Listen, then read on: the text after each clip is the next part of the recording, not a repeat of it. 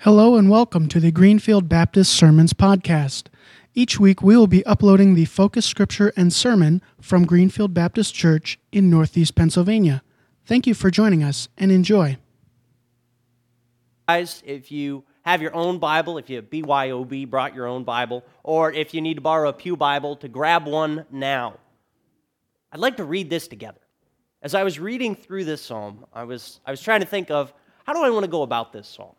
How do I want to preach on it? And if you guys think about the Bible, there's a lot going on there, right? It's 66 books by, I think, over 30 authors. There are all kinds of different contexts. There's all different kinds of things going on throughout the Bible. And as I read this one, I was trying to figure out, well, what's going on beforehand? What's going on afterwards? And it felt to me like there was a little chunk where there were 4 or 5 psalms that felt like it made a story. And as you went through it, you could see this progression of things changing. This month we've been going through different psalms of David in different times of his life and reflecting on how we can bring praise in the different things we have going on in life. And here in this little chunk of like 35 or 36 through 40, we see this progression of David running from his enemies and seeking the Lord and feeling despair, feeling this just heaviness of the Lord's hand in his life. And then in Psalm 40, I don't want to give any spoilers. If you're not familiar with Psalm 40, go home and read it today afterwards. Psalm 40 is super awesome. God bless you. God bless you. But today we're in Psalm 39. Today we're in the heavy part. It reminded me a lot of Ecclesiastes, which is why I played that video earlier. If you weren't paying attention, he talked about how life sometimes feels meaningless. It feels absurd. It feels frustrating. And that's kind of where David is in this psalm. So let's start in verse 1. I said, I will watch my ways and keep my tongue from sin. I will put a muzzle on my mouth while in the presence of the wicked. But when I was silent and still, not even saying anything good, my anguish increased. My heart grew hot within me, and as I meditated, the fire burned. Then I spoke with my tongue. Show me, Lord, my life's end and the number of my days. Let me know how fleeting my life is. You have made my days a mere handbreadth. The span of my years is as nothing before you. Each man's life is but a breath. Man is a mere phantom as he goes to and fro. He bustles about, but only in vain. He keeps up wealth, not knowing who will get it. But now, Lord, what do I look for? My hope is in you. Save me from all my transgressions. Do not make me the scorn of fools. I was silent. I would not open my mouth, for you are the one who has done this. Remove your scourge from me. I am overcome by the blow of your hand.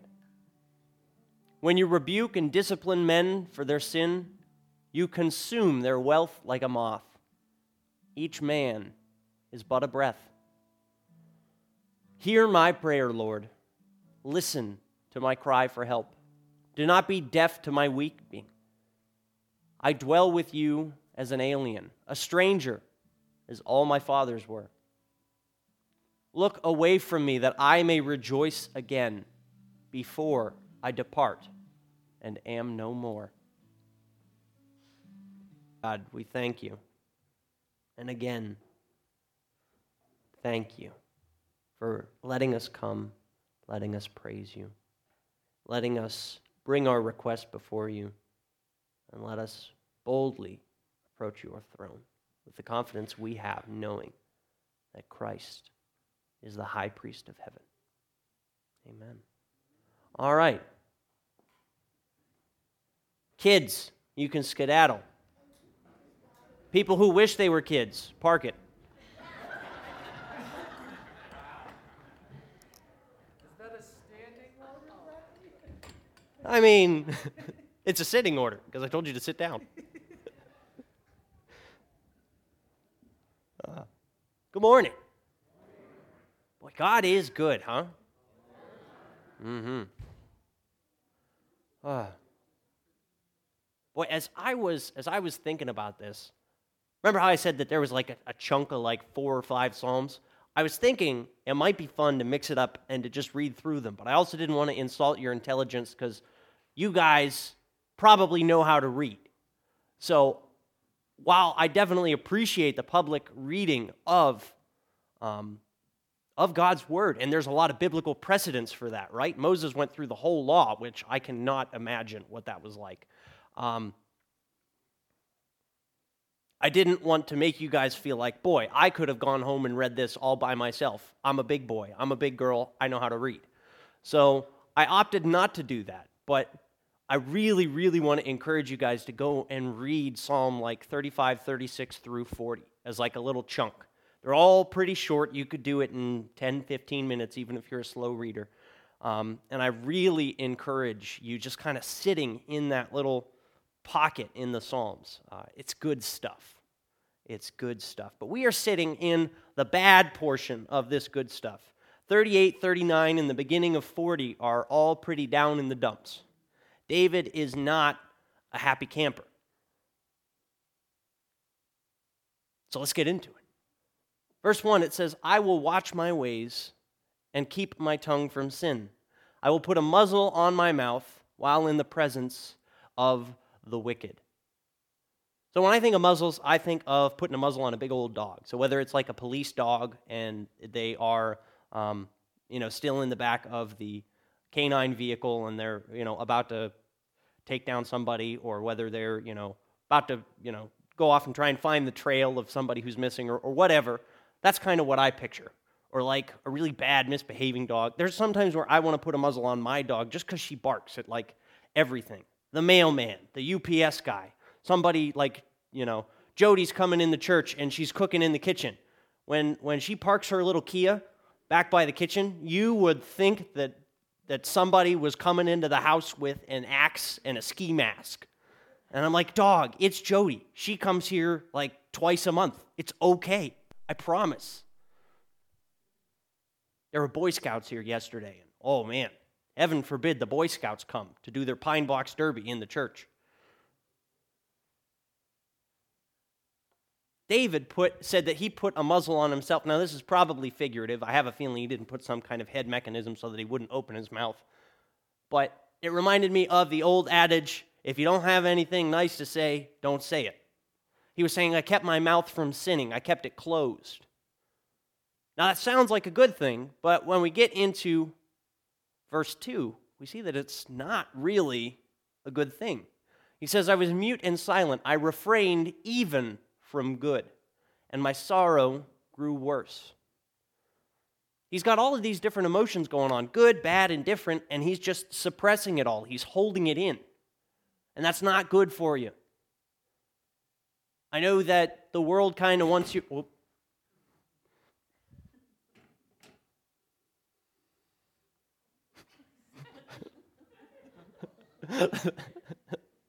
Boy, oh boy, only me, right?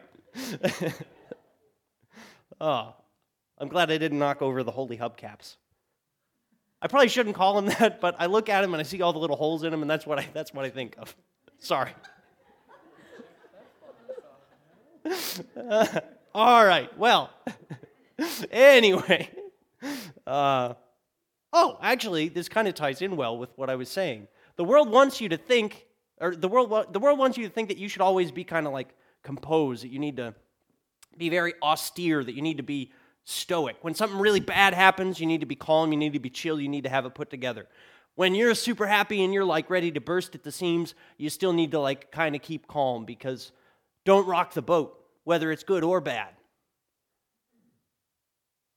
God wants us to experience emotions. There's a reason He gave them to us.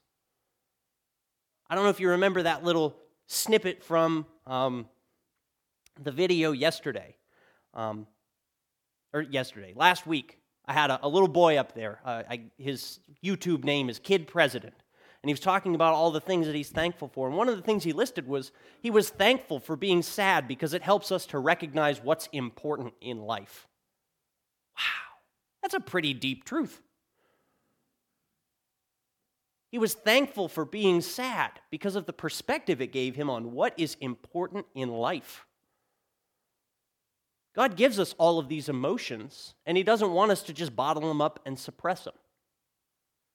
And that's what David was doing. He was refraining from even saying the good things. So I want to encourage you not to suppress those things. It's okay to have emotion. You're supposed to. God didn't make us robots. Verse 3, it says, "My heart was hot within me. While I was musing, the fire burned. And then I spoke with my tongue." So it was boiling up inside of him. Couldn't hold it back anymore. He was ready to go. He was ready to speak. He was ready to say something. I want to encourage you, when you experience emotion like that, especially if you've been bottling it up, now don't let it out in a fit of rage, but express yourself. It's okay to express those feelings. Speak the truth even if your voice shakes. It's okay to have and experience and express those emotions.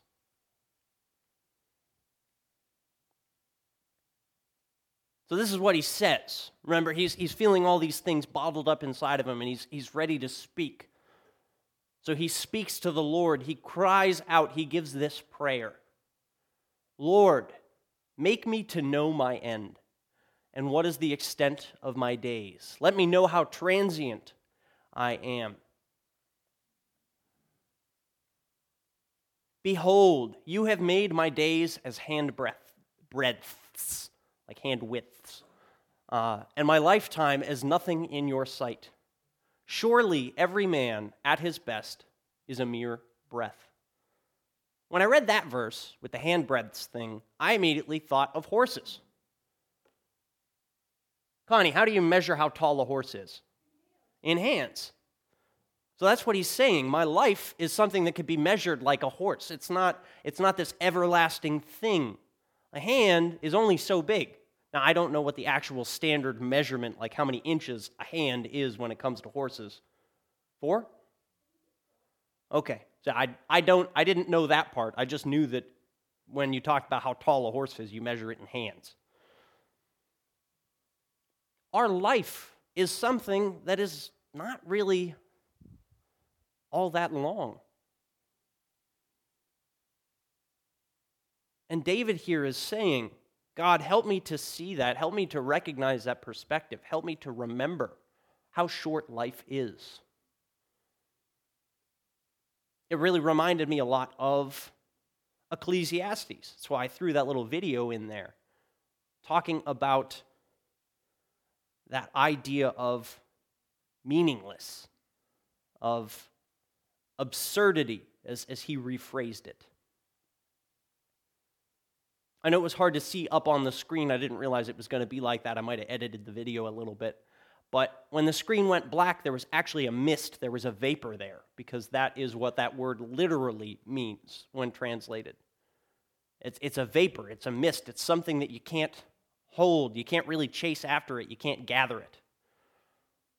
Reminds me of a really tacky joke. I tried to catch a cloud, but I missed it. Thanks. I'm glad you appreciated that.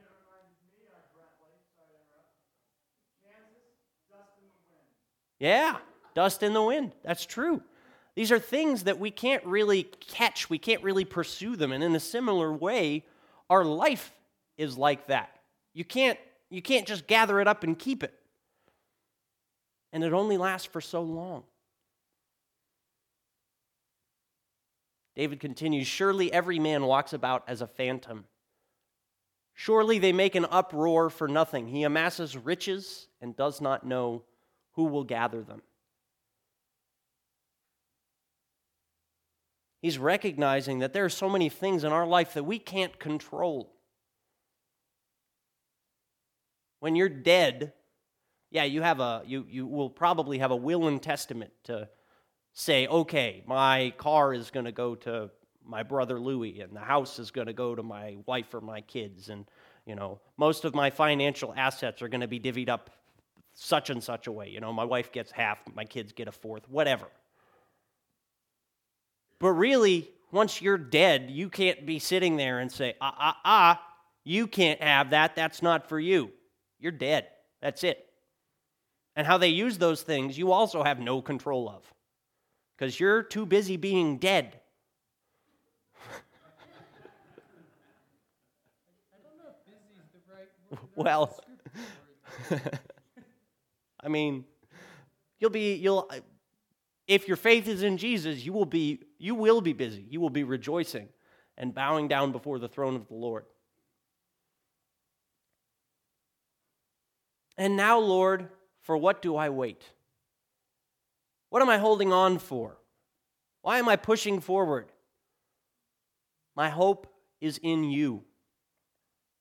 This is the only note of hope we see in this psalm, is this little sentence. My hope is in you. He recognizes in the midst of all of this that is what he needs. That is what he is seeking after. He's holding on for the Lord. He's waiting for the Lord and his deliverance. He hasn't seen it yet. In a similar way, our hope is not something that we have. Our hope is something that we strive for, right? It's something that we are waiting on it. We know that God is going to deliver it. And whether or not it has been delivered yet is to be seen. We are hoping for this thing that we don't yet have, but it's in sight. Or maybe our hope is something that we haven't even seen yet, right? Maybe we just have to wait in faith. But David is recognizing in this hopeless situation that there is a hope to be had in God. He says, "Deliver me from all my transgressions. Make me not the reproach of the foolish. I have become mute. I do not open my mouth because it is you who have done this. Remove your plague from me. Because of the opposition of your hand, I am perishing." Usually when we think of the hand of God, we think of good things, right? We think of whether it's that painting of the creation of Adam, where he's, like leaning out like this down on the cloud, and Adam's leaning up like this, and right? Or we think of God reaching into our lives and doing something positive. Well, here, David's saying, I feel like like your hand is oppressing me. I feel like your hand is weighing down on my life. Whether this is a moment of conviction or whether this is a moment of fear, he's not saying that he's receiving something exciting from the hand of God. He feels this weight, this burden. Now, before this, he says, "Deliver me from my transgressions." So I'm thinking that this is a moment of conviction in sin, like he feels the guilt, the weight, the sorrow, tied in with recognizing the things that he's done wrong in his life. Maybe this situation he's waiting to be delivered from was his own doing. You ever put yourself in a bad situation? Yeah? I think we all have at some point or other, right? Nobody's perfect. I almost blew up my grandparents' house once. I was real little, like a toddler. It was supposed to be nap time. Mom went to go check the mail, and she was working on fixing their riding lawnmower. In order to repair said lawnmower, it had to be tipped on its side, and the only way to do that safely was to drain the fuel. So the fuel was in one of those big canisters, and her mailbox was, 50 yards from the garage. So it wasn't that far, but it was far enough that it would take a minute to go get the mail, probably leaf through the letters and get back into the garage. Well, during that time, I had decided nap time was over. And I'd gone into the garage to explore. And I encountered this jug, and when my mom came back, I was wearing a decent amount of gasoline, and there was gasoline all over the floor. And I looked at my mom, and I said, "I'm just thirsty, Mom." She was terrified. Now, I did not drink the gasoline, though that might explain a few things if I had. However, it was spilling across the floor, and it was going towards the drain, and they lived on a property with a well, and their hot water tank was also in the garage. And if you know things about hot water tanks, if they are naturally gas-powered, have a pilot light. And with gasoline, what's flammable? The fume. Well, yeah, but it's the fumes. Theoretically, you could put out a match by pouring it on the match. It's the fumes. So my mom called 911, and the hazmat team and the fire department came, and the police department came and closed down the road. And they were worried that it was going to be like Mythbusters, where the hot water tank goes. It was not a good thing. Probably wouldn't have sent the hot water tank. Probably not. Well, either way, that's not a good thing. That's not something you want. That was a situation that I had put myself into. Now, I didn't recognize the gravity of the situation. I was a toddler. And gasoline smells cool. That's really what happened there. But boy, we put ourselves into some precarious situations sometimes. And we think, "Oh Lord, deliver me from my own stupidity, please." With reproofs you chasten a man for iniquity. You consume as a moth what is precious to him. Surely every man is a mere breath. David is saying, God, sometimes you afflict those you love to teach them a lesson, because we are knuckleheads, because we do make these mistakes.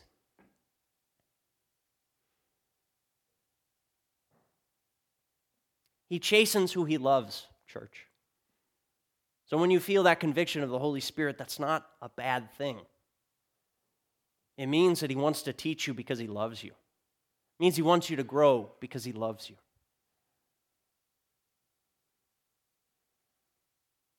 Hear my prayer, O Lord, and give ear to my cry. Do not be silent at my tears, for I am a stranger with you, a sojourner like all of my fathers. Turn your gaze away from me, that I may smile again, before I depart and am no more. He's feeling a lot of grief in this passage. He feels like it's too heavy for him. And he's asking God to turn his gaze away from him. It reminds me a little bit of another psalm, Psalm 139. There is nowhere where we can go where the Lord wouldn't see us. He saw us before we were even born, before we were even formed. David knows that. But he's just feeling so heavy, so weighed down. And it's overwhelming. Now, I thought, one, this picture was kind of funny because it's a frog in an astronaut costume, and that's just kind of unconventional. But two, he's got a big frown on. He's looking pretty glum. David was not a happy camper. He was feeling down in the dumps. But he recognized, in spite of all of this, that there was hope in God. That there was hope to be found in this hopeless situation. I really encourage you guys to go and read Psalm 40. In the very least, after this. Here, I'll pluck out one verse from it for you. It's a little bit of a spoiler. It's a little bit of a spoiler. I could have grabbed my Bible off the stage. My Bible's on stage. I don't know why I did that to myself. That's okay. It's fine. Proverbs, Psalm, there we go. 180, 70, 50. Aha! 35, 38. Little intermission music. Here we go. Psalm 40. I'm just going to read verse 2. I'm going to leave the rest for you guys because I really want you to go and read Psalm 40, thinking about how it comes directly after Psalm 39. It says in verse 2 of Psalm 40, He lifted me out of the slimy pit, out of the muck and mire. He set my feet on a rock and gave me a firm place to stand. Again, I'm going to leave the rest of that psalm for you guys. I want you to go home and read it. It's awesome. But going from this situation where he wants God to turn his eyes from him, look away from him, forget about him, to this place where he says, God, set my feet on the solid rock. God can do that for us, even in our hopeless moments. But recognize that there's opportunity to give thanks, to express our feelings, and to let God know how we're doing in those sad moments. If God didn't want this psalm in his Bible, guess what? It wouldn't be there.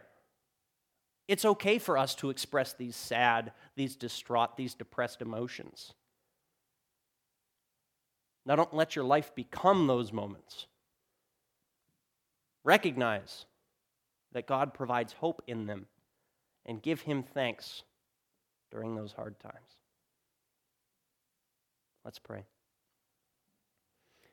Dear Heavenly Father, we thank you for the hope that you give us in the trials and tribulations, in the hard times.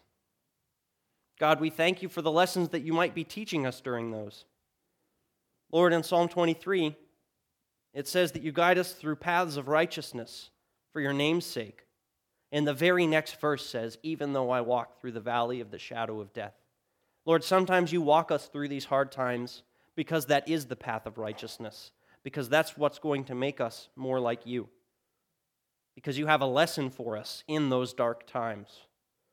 And Lord, we thank you for those lessons, and we thank you that you give us hope, that we have the hope of your Son, Jesus, who went through the hardest thing of all, who went through taking on all of our sins to reunite us with him, to bring us into his fold, into your family,